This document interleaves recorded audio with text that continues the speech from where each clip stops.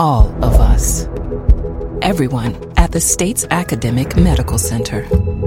All working together to deliver complete care now and for generations to come. All over the state, including hospital and clinic locations from the Delta to the Gulf Coast. All for one reason. You, the University of Mississippi Medical Center. All for your health. From MPB Think Radio, this is Southern Remedy Kids and Teens, where we discuss issues involving your children as they're growing up. I'm Dr. Jimmy Stewart, Professor of Pediatrics and Internal Medicine at UMMC and Program Director of the MedPeds Residency Program. What issues are you worried about concerning your kids and teens? Well, today is Open Line Day, so any and all questions are welcome. We'll also be answering some emails that we've received over the past few weeks, and anything that you want to talk about, today is the day to call in to get some free medical advice. You can share your comments and questions with us this morning by calling 1-877-MPB-RING. That's 1-877-672-7464. Or you can email us at kidsandteens@mpbonline.org. This is Southern Remedy Kids and Teens from MPB Think Radio.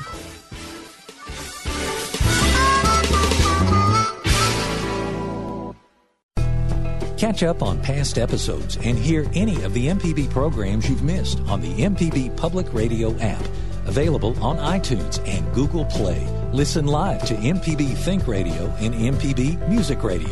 Search MPB Public Radio. This is Mississippi Public Broadcasting. I'm Terry Gross. Listen to Fresh Air weekdays at 3 on MPB Think Radio. You're listening to Southern Remedy Kids and Teens on MPB Think Radio. We're glad to take your calls at 1-877-MPB-RING. That's 1-877-672-7464. You can always email your comments and questions to kidsandteens@mpbonline.org. This is MPB Think Radio, Mississippi Public Broadcasting.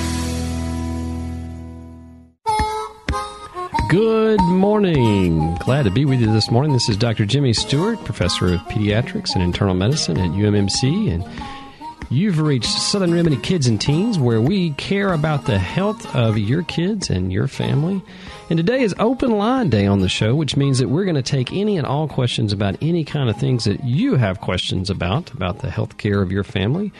Any topic related to kids and teens is free game. And if you have any comments on anything, too, we'd love to hear from you. It's good to hear those comments, to learn from each other. And we'll also be discussing some of the healthcare issues in the news, particularly as they relate to pediatrics, and a couple of follow-up emails from previous shows that we've received. You can share your comments and experiences this morning by calling 1-877-MPB-RING.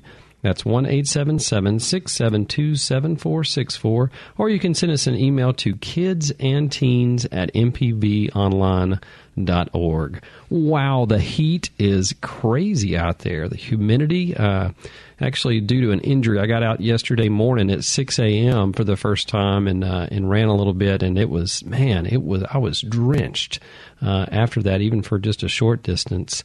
But it's still dangerous out there. That's why I brought that up. And so if you have young kids, pets, anything else that might be affected by the heat, which is all of us really, you need to make sure that you're limiting your time out in the sun, particularly to times of day that have a little bit less heat, which in Mississippi, that may be 3 o'clock in the morning for you. But basically, if you can stay out of the sun, if you can during the middle of the day, that's good. If you have to be out there, make sure you've got plenty of things to keep you hydrated, like water or rehydration drinks that have a lot of electrolytes and carbohydrates in them. So be careful, and also be careful in the car too. As we know, we've unfortunately every year we see some car heat-related illnesses with kids that are left in the car, even for short periods of time. That can be a very dangerous situation with the internal temperature of that car upwards of 120 degrees or more.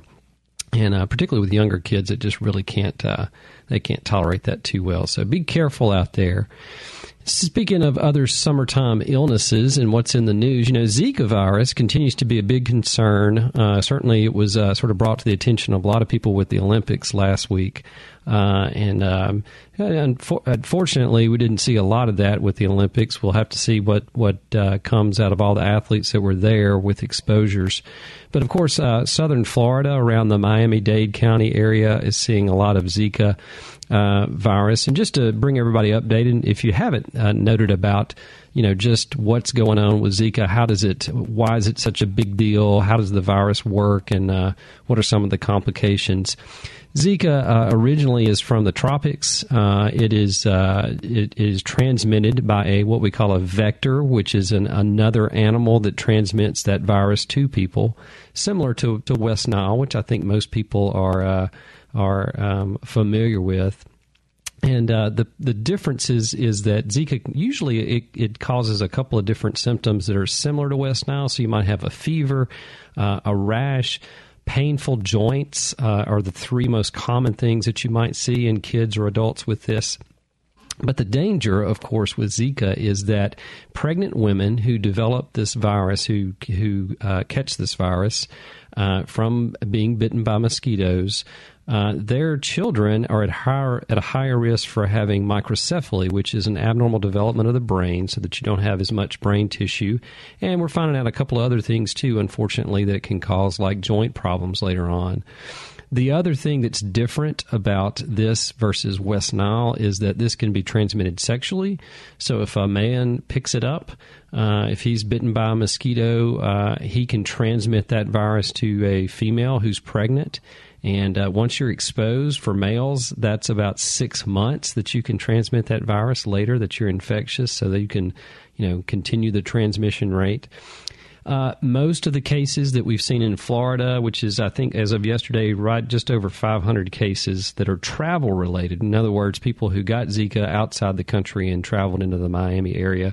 However, now, because of mosquitoes biting those people and becoming infected with the virus and transmitting it to others, we've got about 43 cases of non-travel related infections of Zika. And about 70 of that total number, 70 people are pregnant. So that's a big deal. The best way to prevent the transmission of this is, of course, avoiding contact with mosquitoes.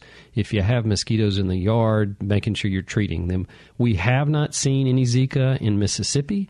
There's, of course, a possibility because we have the same type of mosquito that transmits this, and we certainly don't want it to become a problem in the state. So there's plenty of other things you can get from mosquitoes like West Nile, so it's best to just put on that mosquito repellent.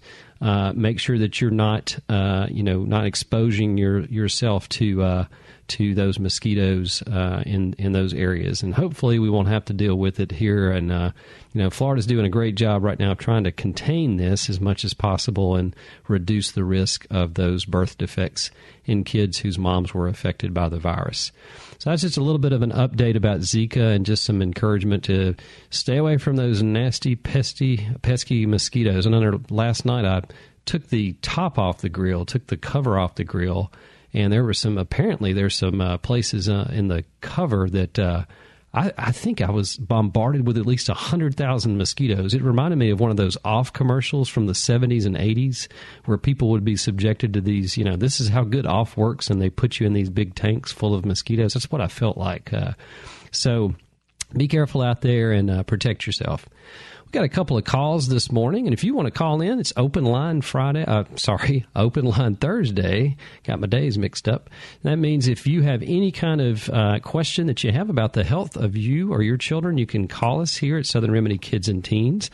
The number to call is 1-877-MPB-RING. That's 1-877-672-7464. Or you can email us at kidsandteens@mpbonline.org.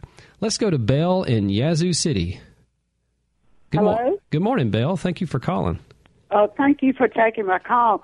I just wanted to make a statement. I've heard you and Dr. Rick talking about immunizations, and it might be possible for the people in Crosby, and I think that's right on the Emmett and Wilkinson County line.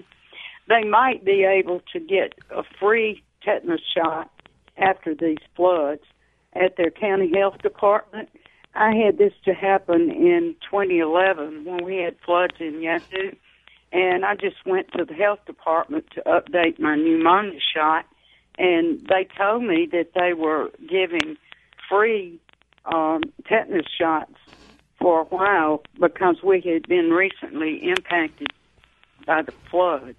I don't know if they still have that program, but that was 5 years ago. But I did want to pass it along. Yeah, thanks. And I thank you for taking my call. Oh, sure. I'll listen off the phone. Sure. Thanks for calling, Bill. That's a great question. You know, anytime you have a natural disaster like that, like we had, unfortunately, in southern Louisiana and in parts of Mississippi with the flooding, you're at risk for a number of things. Certainly, tetanus is one of those that we can immunize against. And what we know about that immunity is it wanes with time. It goes away with time, and generally about every 10 years you should be getting a tetanus shot. That's a great time to try to immunize people to protect them from that. If you're in those areas, there's a higher risk with any kind of disaster of being cut, of being exposed to those bacteria that cause tetanus. And it doesn't have to be much to do that. I'm not aware if any of the health departments or in Mississippi or Louisiana are offering these free immunizations like you mentioned, like they have with other natural disasters. It's a low copay. I don't know exactly what it is, but I know people that have gone by your local health department. Probably a good idea to just, if you're in those areas and you know you're going to be exposed to some of those conditions, just to go ahead and call the health department just to see what they offer at that time and protect yourself, in those environments. You know, tetanus is one of those things. If rusty metal, basically it's not. That's the characteristic thing that we always talk about. But you can also get it from in soil that's sort of that's been agitated, that's been sitting there for a while. There's some other situations that you might contract that, particularly if it's through the skin. And then, of course, there's infantile ways of contracting that as well. But yeah, easy thing to get, and check it out. Appreciate that reminder to make sure that you're immunized against some of those things that you could be exposed to in a natural disaster. We take so many things for granted with how we live. Sewage systems is a good example of that. People have there's sewage systems is probably the biggest thing that's been developed, and other sanitary methods that have prevented loss of life, sickness, and death. So it's when we have natural disasters, whether that's a hurricane, particularly here in the Mississippi Gulf coastal areas or along the South. Anything that affects those things that we take for granted, you can pop up with illnesses all over the place. I worked a clinic in Long Beach over an extended weekend, about 2 weeks after Katrina hit. And, that's one of the things you have to look for in these areas, or things that you wouldn't normally see. Infections are a big one, and people are more prone to infections because of all the stress, too. I mean, it's a horrendous, stressful experience to have to go through that. Talking and hearing a lot of the stories down there just right afterwards, and then beyond. We helped out at UMC with a clinic at the Coliseum that took care of thousands of patients that were displaced from South Mississippi and from Louisiana. So it's just a big setup for disease. So don't blow anything off. If you're listening to the radio today and you're being hit in those areas, if you feel like you're getting sick, go get some help. But preventing it is probably the best thing. So I appreciate that call. Let's go to Mavis in Jackson. Good morning, Mavis. Good morning. How are you? Good. Thank you for calling. Yes, I was concerned. I have an 18-year-old son who plays soccer. He's very fit, in shape, and he said off and on he's been having these pains, and the best place to describe it, he said, is his heart area, left chest, and doesn't know if it's muscle or if it's his heart, and it kind of takes his breath away and very painful. So at what point do you know? Is it muscle? Is it heart? And what do you do?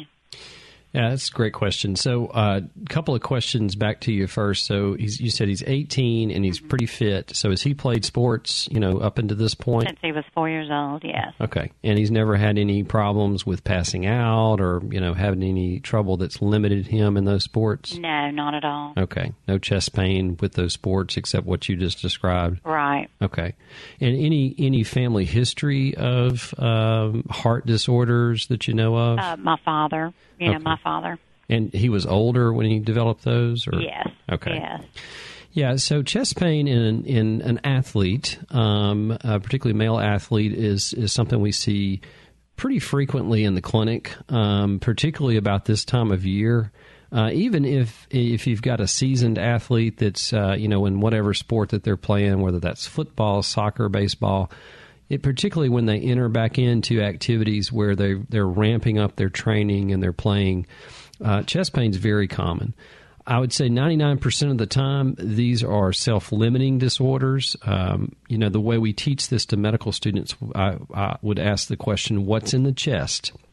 And you go from the outside in. So we have skin, we have muscles, we have bones in the chest wall with your ribs. We have muscles in between those bones. We have the lungs, we have the heart, we have the esophagus. So every single one of those things, every single one of those organs and tissues can cause pain. And that pain can be interpreted all the same way. Usually with the heart, we have sort of characteristic pains, but you never want to blow that off.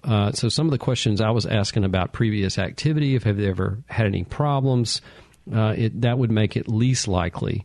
Now, some of the more concerning symptoms to watch out for if you have an athlete that suddenly passes out, particularly while they're playing or they're participating in training activities.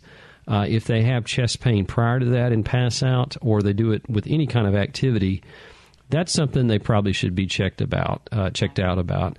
Now, the chest wall pain is very common. You've heard people talk about, I've had a stitch in my side, right. During practice. And most of the time we attribute that to muscular strain or cramping. So you can sort of have a cramp in the muscles in the chest wall too. Or something that we call costochondritis, which is a inflammation of the joints that hold the ribs together to the sternum.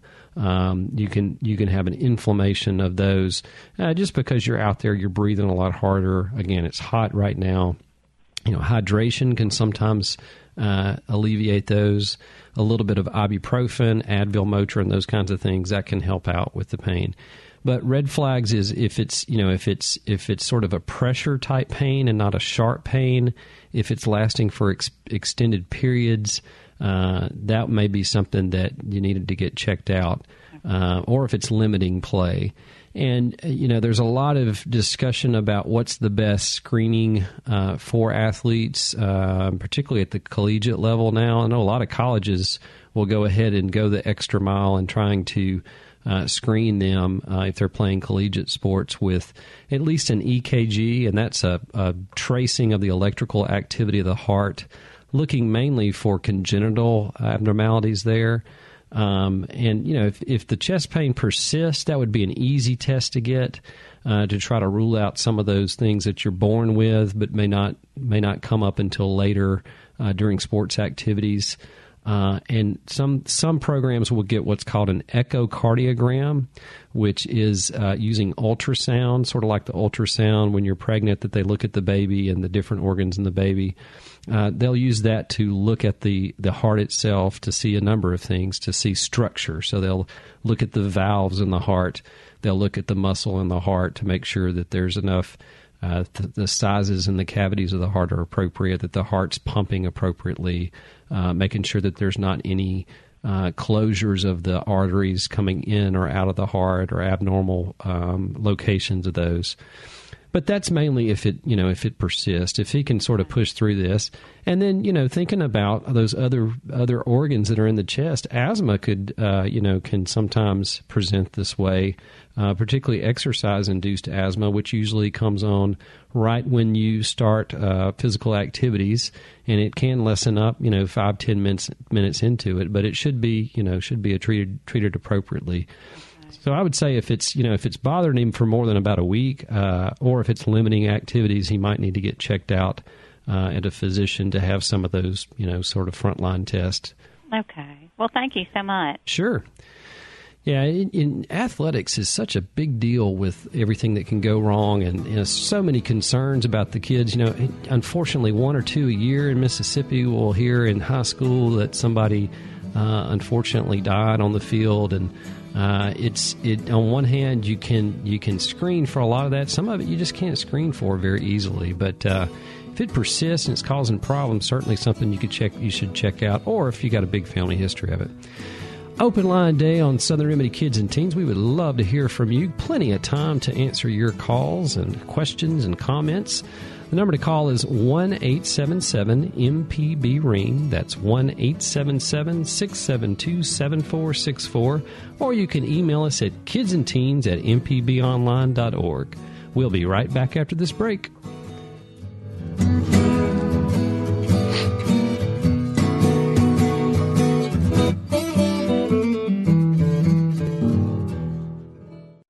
The conventions are over. Candidates have been nominated with less than 3 months to Election Day. We don't know what's going to happen between now and then, but we will be here to help you understand it. Listen every day. Weekdays at 4 on MPB Think Radio. Today is Thursday, but you know what tomorrow is? It's Friday, and that means high school football. Hello, everyone. I'm Russ Robinson. Join me, Jay White, Jake Wimberly, George Broadstreet, and the whole gang as we bring you all the scores and the stories that make up high school football across the state of Mississippi. So join us tomorrow night at 10, right here on MPB Think Radio.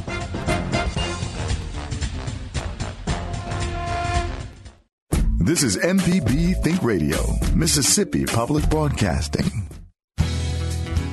You're listening to Southern Remedy Kids and Teens on MPB Think Radio. We're glad to take your calls at 1-877-MPB-RING. That's 1-877-672-7464. You can always email your comments and questions to kidsandteens@mpbonline.org. This is MPB Think Radio, Mississippi Public Broadcasting.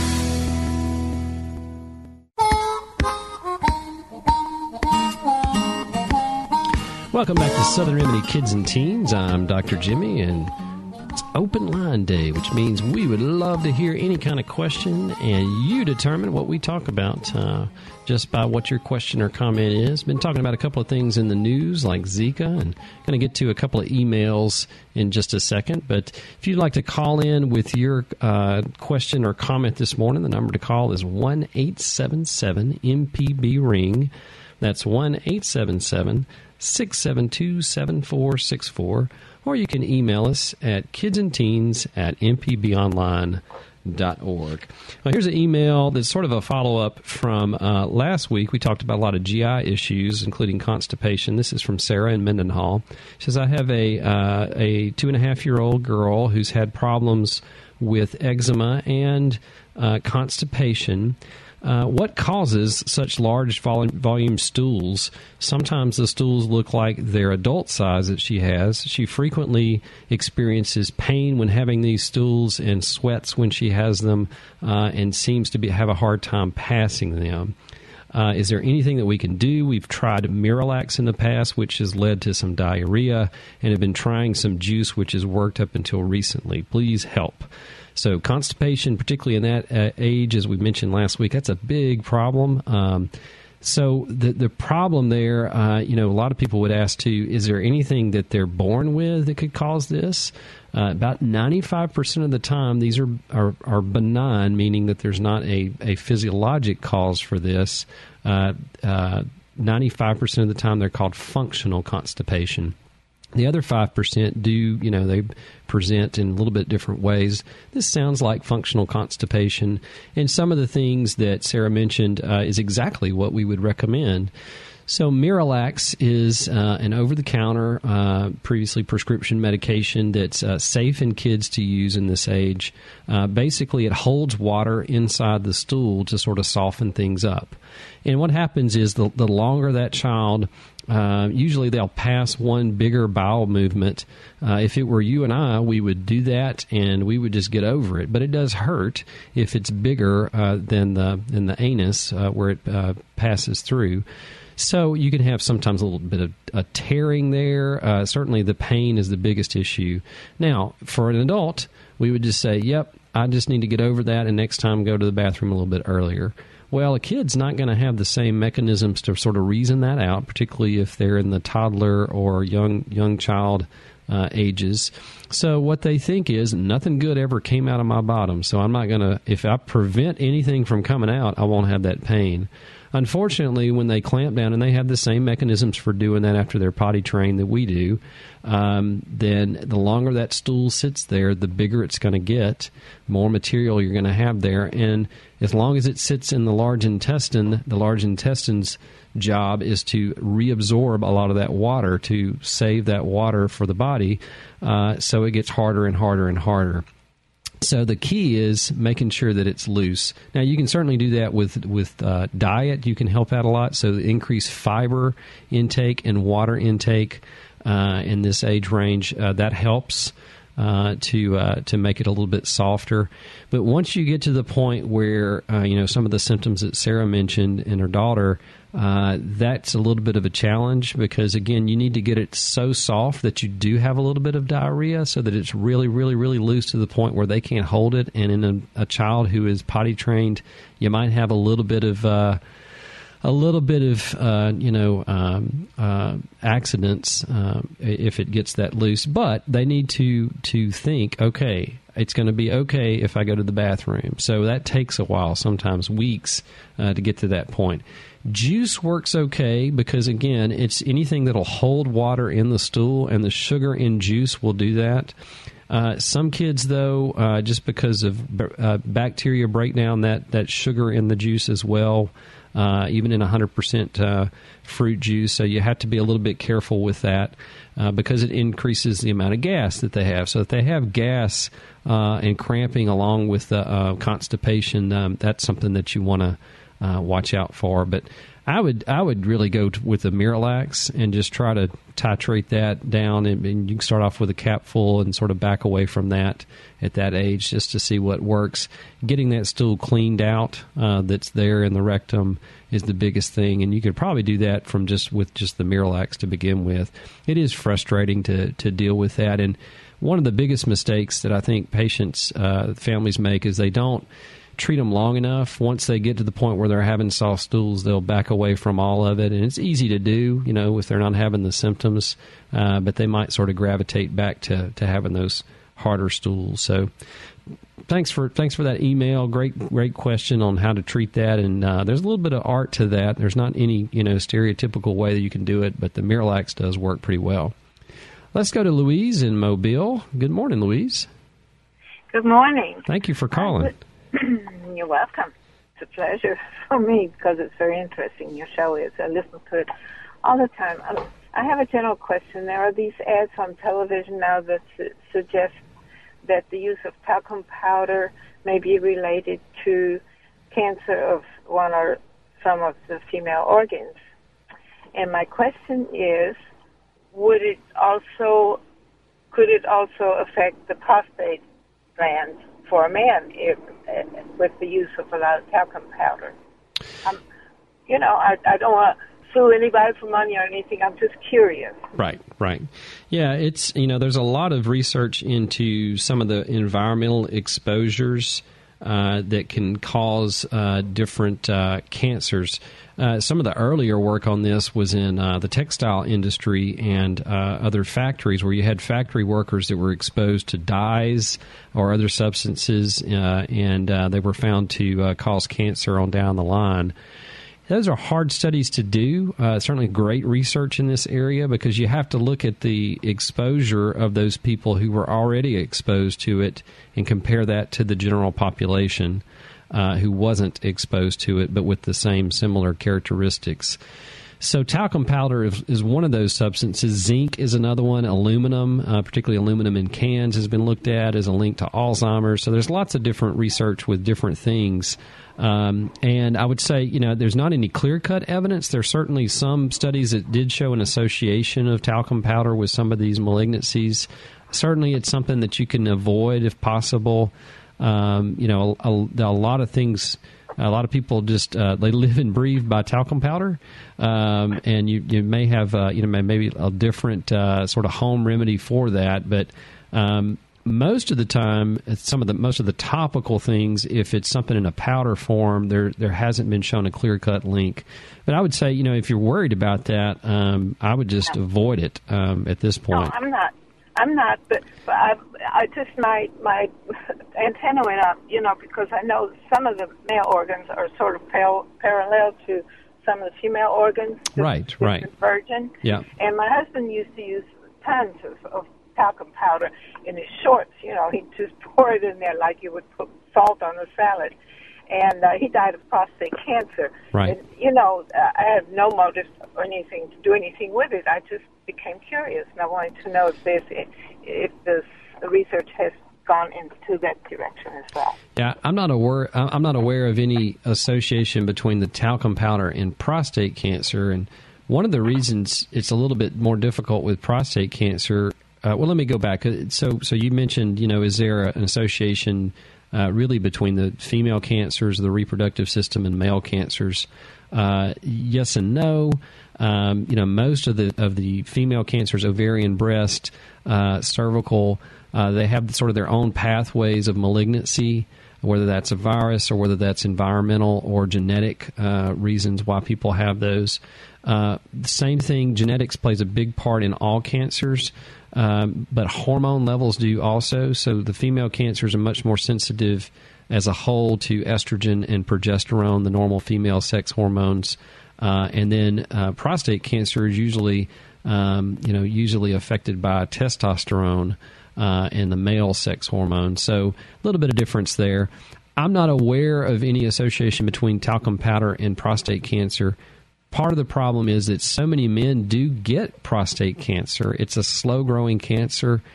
Some men die of other illnesses, other conditions, and you don't find out about it, until after they've died of these other things that they did have prostate cancer. So it's so prevalent in the population.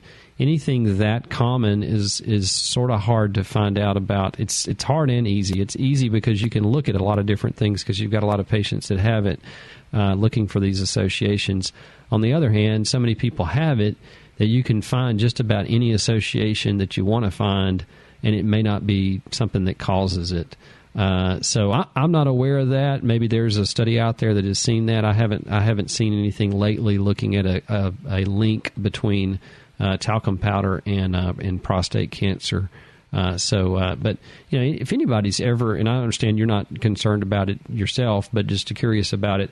But if anybody's concerned about those kinds of things, my approach has always been, hey, if you can live without it, live without it. Don't worry about it. Try to just look for some other ways to, however you were using it, to fix that problem. But good question, Louise, and that's a big research area of cancers. The American Cancer Society is always looking at associations of things. We certainly have modified a lot of what we've done over the last century and a half, 2 centuries, because of those associations in the workplace. OSHA and a lot of other agencies have looked at ways to decrease the risk of the things that we're exposed to, and unfortunately, our technology sort of outstripped us, and we're exposed to all kinds of things now that we didn't know that cause a lot of problems, and it takes a lot of vigilance and a lot of observational skills to figure those things out. Thanks for calling, Louise. We appreciate you sharing that question with us this morning. And when we come back, we're going to catch back up with an email about some tips and tricks about eating veggies for a toddler. Also, any other questions that you might have about anything, because it's open line day, you can give us a call at 1-877-MPB-RING. That's 1-877-672-7464. Or you can email us at kidsandteens@mpbonline.org. We'll be right back after this break.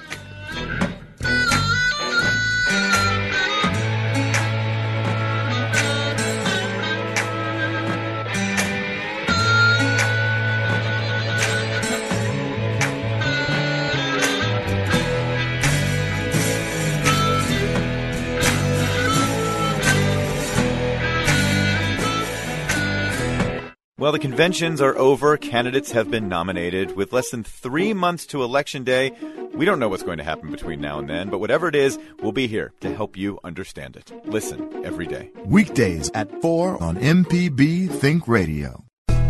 Catch up on past episodes and hear any of the MPB programs you've missed on the MPB Public Radio app. Available on iTunes and Google Play. Listen live to MPB Think Radio and MPB Music Radio. Search MPB Public Radio. This is Mississippi Public Broadcasting.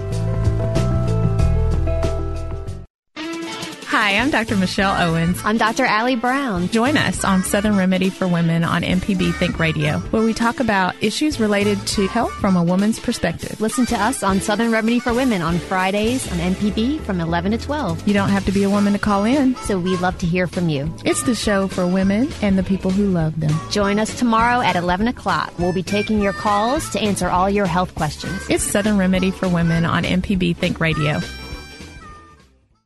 This is MPB Think Radio, Mississippi Public Broadcasting. You're listening to Southern Remedy Kids and Teens on MPB Think Radio. We're glad to take your calls at 1-877-MPB-RING. That's 1-877-672-7464. You can always email your comments and questions to kidsandteens@mpbonline.org. This is MPB Think Radio, Mississippi Public Broadcasting. Welcome back to Southern Remedy Kids and Teens. I'm Dr. Jimmy, and we're talking about all kinds of different things because it's open line day. That means you can call in with any kind of question you might have about the health of your children or family, and we'll do our best to answer it on the air for you this morning, or we'll see if we can bird dog it and give it back to you at a different time, later time. A lot of good discussions about all kinds of different things. I got a caller that couldn't stay on the line, but they did have a question here. So it says, is there any kind of early test for pancreatic cancer? So pancreatic cancer, just to sort of back up a little bit, so the pancreas is an organ that does two big things. It helps to digest food, and the other thing that it does is it produces insulin, which allows us to utilize glucose for energy in the body. And if either parts of that don't work, you can have lots of different problems like diabetes, particularly type 1 diabetes, or you can have lots of problems with digestion. So pancreatic cancer, and the pancreas it's pretty near the stomach, so it's just behind and underneath the stomach, and it connects to the intestines to secrete some of those digestive enzymes. So if you block up the pipes, so to speak, within the pancreas, because it has all of those digestive enzymes, it can be a real nasty situation where it starts to break down those normal tissues in the pancreas. If you have a cancer, the biggest problem with pancreatic cancer is because of where that organ sits, and because you have to have a big, typically a big cancer to produce symptoms. There's really not a good way to diagnose that. As far as any test, there aren't any good screening tests for pancreatic cancer. Most of the times that we pick it up is either through problems that somebody's having in their biliary system. In other words, they may be jaundiced and have a tumor in the head of the pancreas next to that drainage system from the gallbladder, or if they have pain in their abdomen because of blockage of those normal drainage systems in the pancreas. So unfortunately, we don't have a good lab test for this or a screening test that would pick it up. A lot of people would bring up, well, what about an MRI or a CT scan? Because sometimes we do, if we're getting a CT scan or an MRI for other reasons, sometimes we'll pick up cancers early. It's always better in any kind of cancer to catch it earlier. Pancreatic cancer is one of the biggest ones, though, because it can, if you get it early enough, you can do surgery, which is the definitive way that you can treat most pancreatic cancers. It's still not recommended, however, to get wide-scale MRIs in somebody. What happens is you end up picking up all kinds of false positives. You can have little cysts in the pancreas. You can have benign tumors in the adrenal glands, which sit on top of the kidneys. Sometimes other problems with the kidneys that you never would have picked up. And a lot of times it can lead to some false positives where the patient would be taken to surgery to try to figure out what those things are. And, of course, you can have complications with those. So, unfortunately, it would be nice, it would be great to develop a test, blood test, or a simple test that you could do on somebody to prevent that. You could catch it early enough. But a lot of work in those areas as well, in cancer research about trying to develop early test of prevention so that we can treat these patients appropriately. So a lot of work to be done in those areas. So we're talking about all kinds of different things this morning, and I would love to hear from you this morning with your calls, comments. We're going to take one more break here. When we come back, we're going to get to another call and email and talk a little bit about drug prices and what's going on with those. We'll be right back on Southern Remedy Kids and Teens after this break.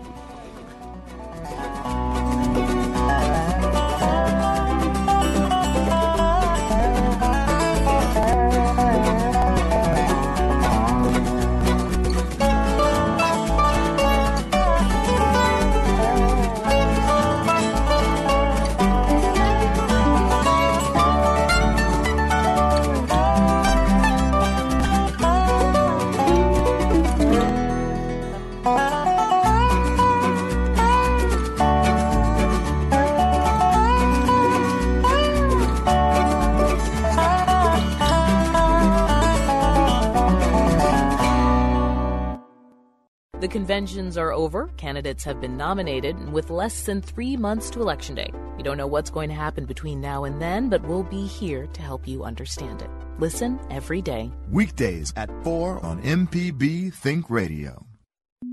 Your favorite MPB Think Radio shows are now available on your favorite podcast app. So open that app and subscribe to any local program you love, like Everyday Tech. Android does have the most delicious operating system, I find. Jelly bean. The Gestalt Gardener. What's up? What you got going on?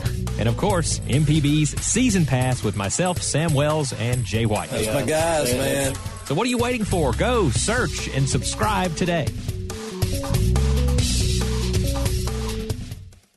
This is MPB Think Radio, Mississippi Public Broadcasting.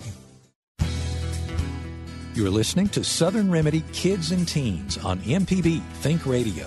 We're glad to take your calls at 1-877-MPB-RING. That's 1-877-672-7464. You can always email your comments and questions to kidsandteens@mpbonline.org. This is MPB Think Radio, Mississippi Public Broadcasting. Welcome back to Southern Remedy Kids and Teens. I'm Dr. Jimmy, and we're talking about all kinds of different stuff on the radio today, from shots to different infections to cancers, all kinds of things, because it's open line day. We've got plenty of time for you to call in with your question. The number to call is 1-877-MPB-RING. That's 1-877-672-7464. Or you can email us at kidsandteens at mpbonline.org. Sorry, parts of my brain just cut off at times. So we have Ellie in the... It does happen. It happens, but here's the thing, Jay. It happens a lot. What's that? I know about that also. All right, I'm still recovering for the Olympics, by the way. So I stayed up way too late every night. My wife had a program that she watches every week. She DVRs it, and the Olympics were recorded over it, and I went into the living room last night, and I was like, wait, I thought the Olympics ended. This says live. How is this live? This is not live. And she was like, settle down. That's and I was right. like, oh, I'm totally confused now. Doing a little time travel there. All right, we have Ellie in the studio this morning. Good morning, Ellie. Good morning. So you had a question about a common viral infection, right? Oh, yes. My son, who is 2.5, he has hand, foot, and mouth this week. Okay. And it is the 4th time he has gotten it.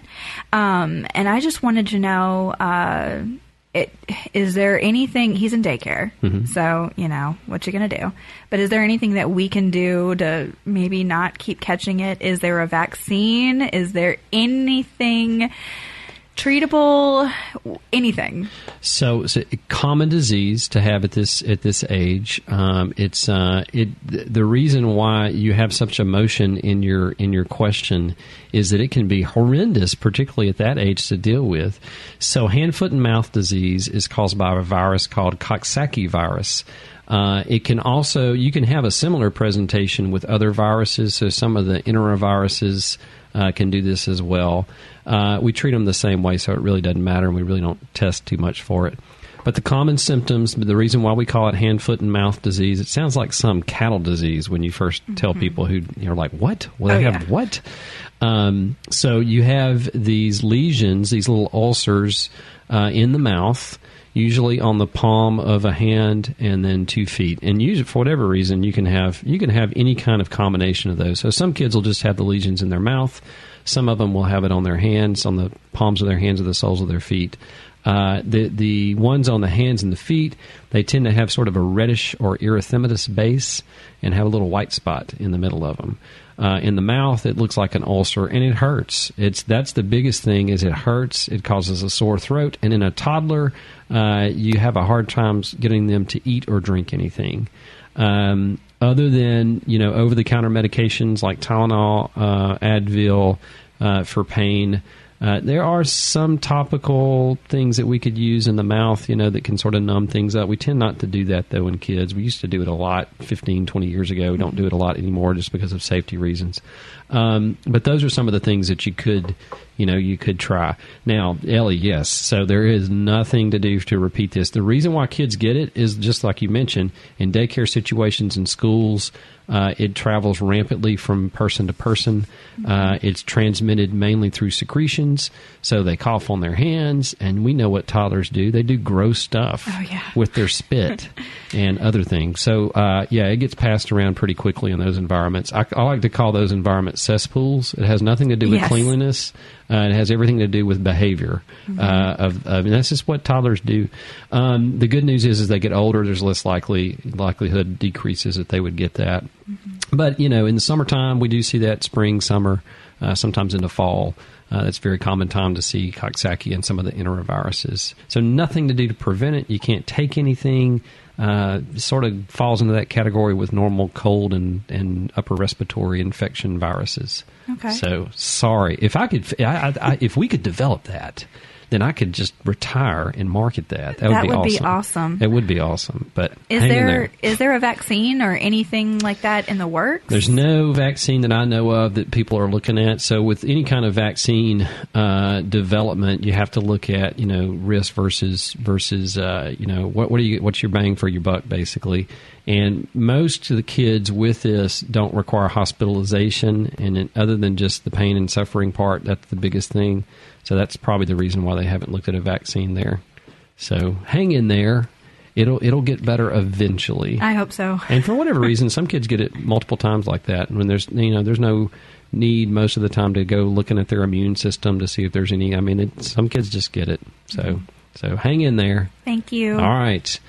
Let's go to Shirley in Long Beach. Good morning, Shirley. Morning. Thank you for calling. Thank you. What's your question for us this morning?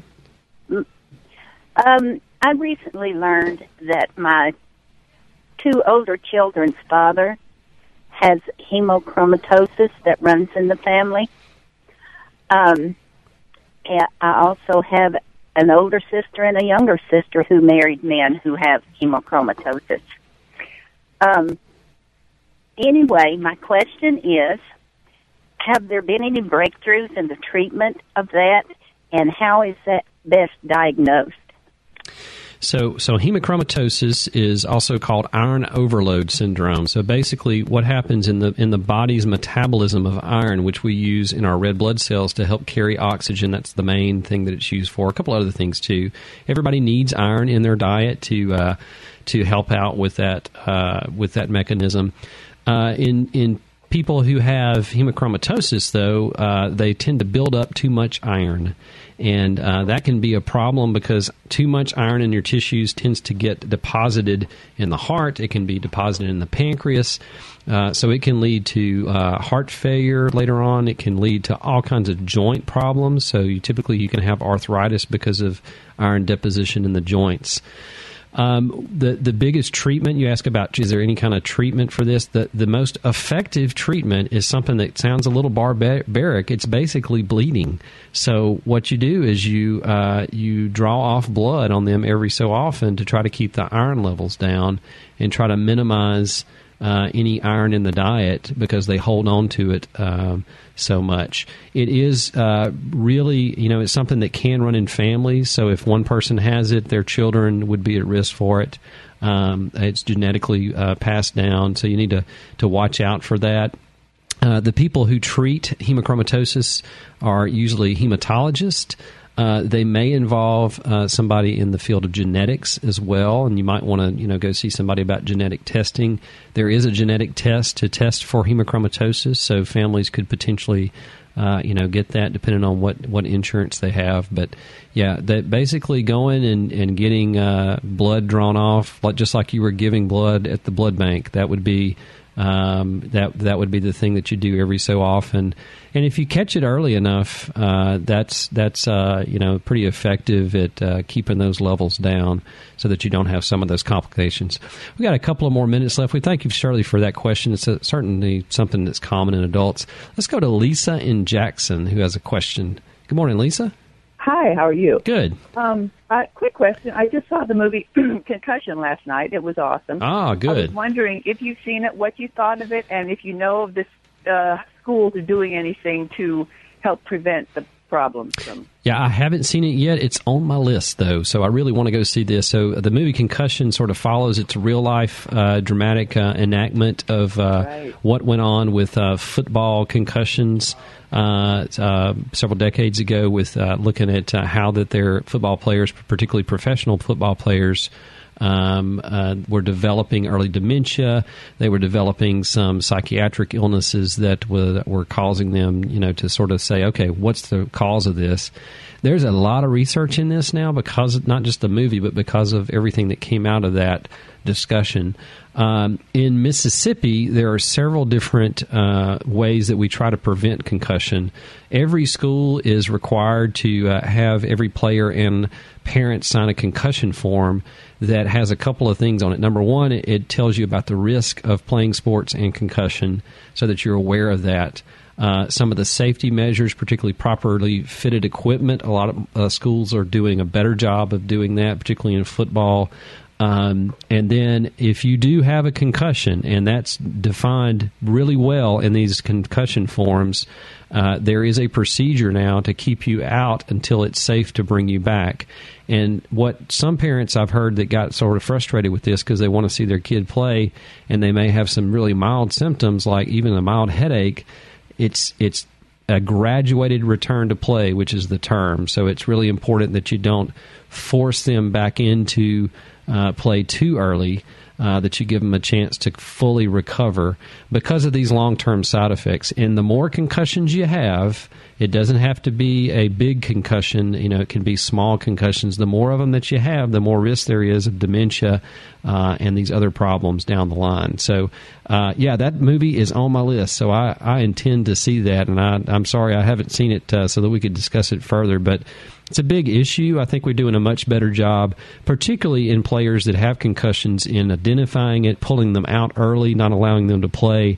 I don't know of a coach that hadn't received that I've talked to that hasn't received some good in-service on this. So certainly an area that's a big deal these days with our kids playing sports. So thank you, Lisa, for bringing that to our attention. Well, that's about all the time we have for today. Hey, thanks for calling. I've enjoyed spending some time with you this morning talking about all kinds of issues. Next week, we're going to be talking about food allergies with Dr. Ray Rodriguez, so tune in on Thursday at 11 for Southern Remedy Kids and Teens. Southern Remedy Kids and Teens is a production of Mississippi Public Broadcasting Think Radio and is funded in part by a grant from the University of Mississippi Medical Center and generous support from the members of the Foundation for Public Broadcasting in Mississippi. Today's show was engineered by Jay White. I'm Dr. Jimmy. You can join me next Thursday with Dr. Rodriguez for Southern Remedy Kids and Teens. And stay tuned for NPR's Here and Now coming up next on MPB Think Radio.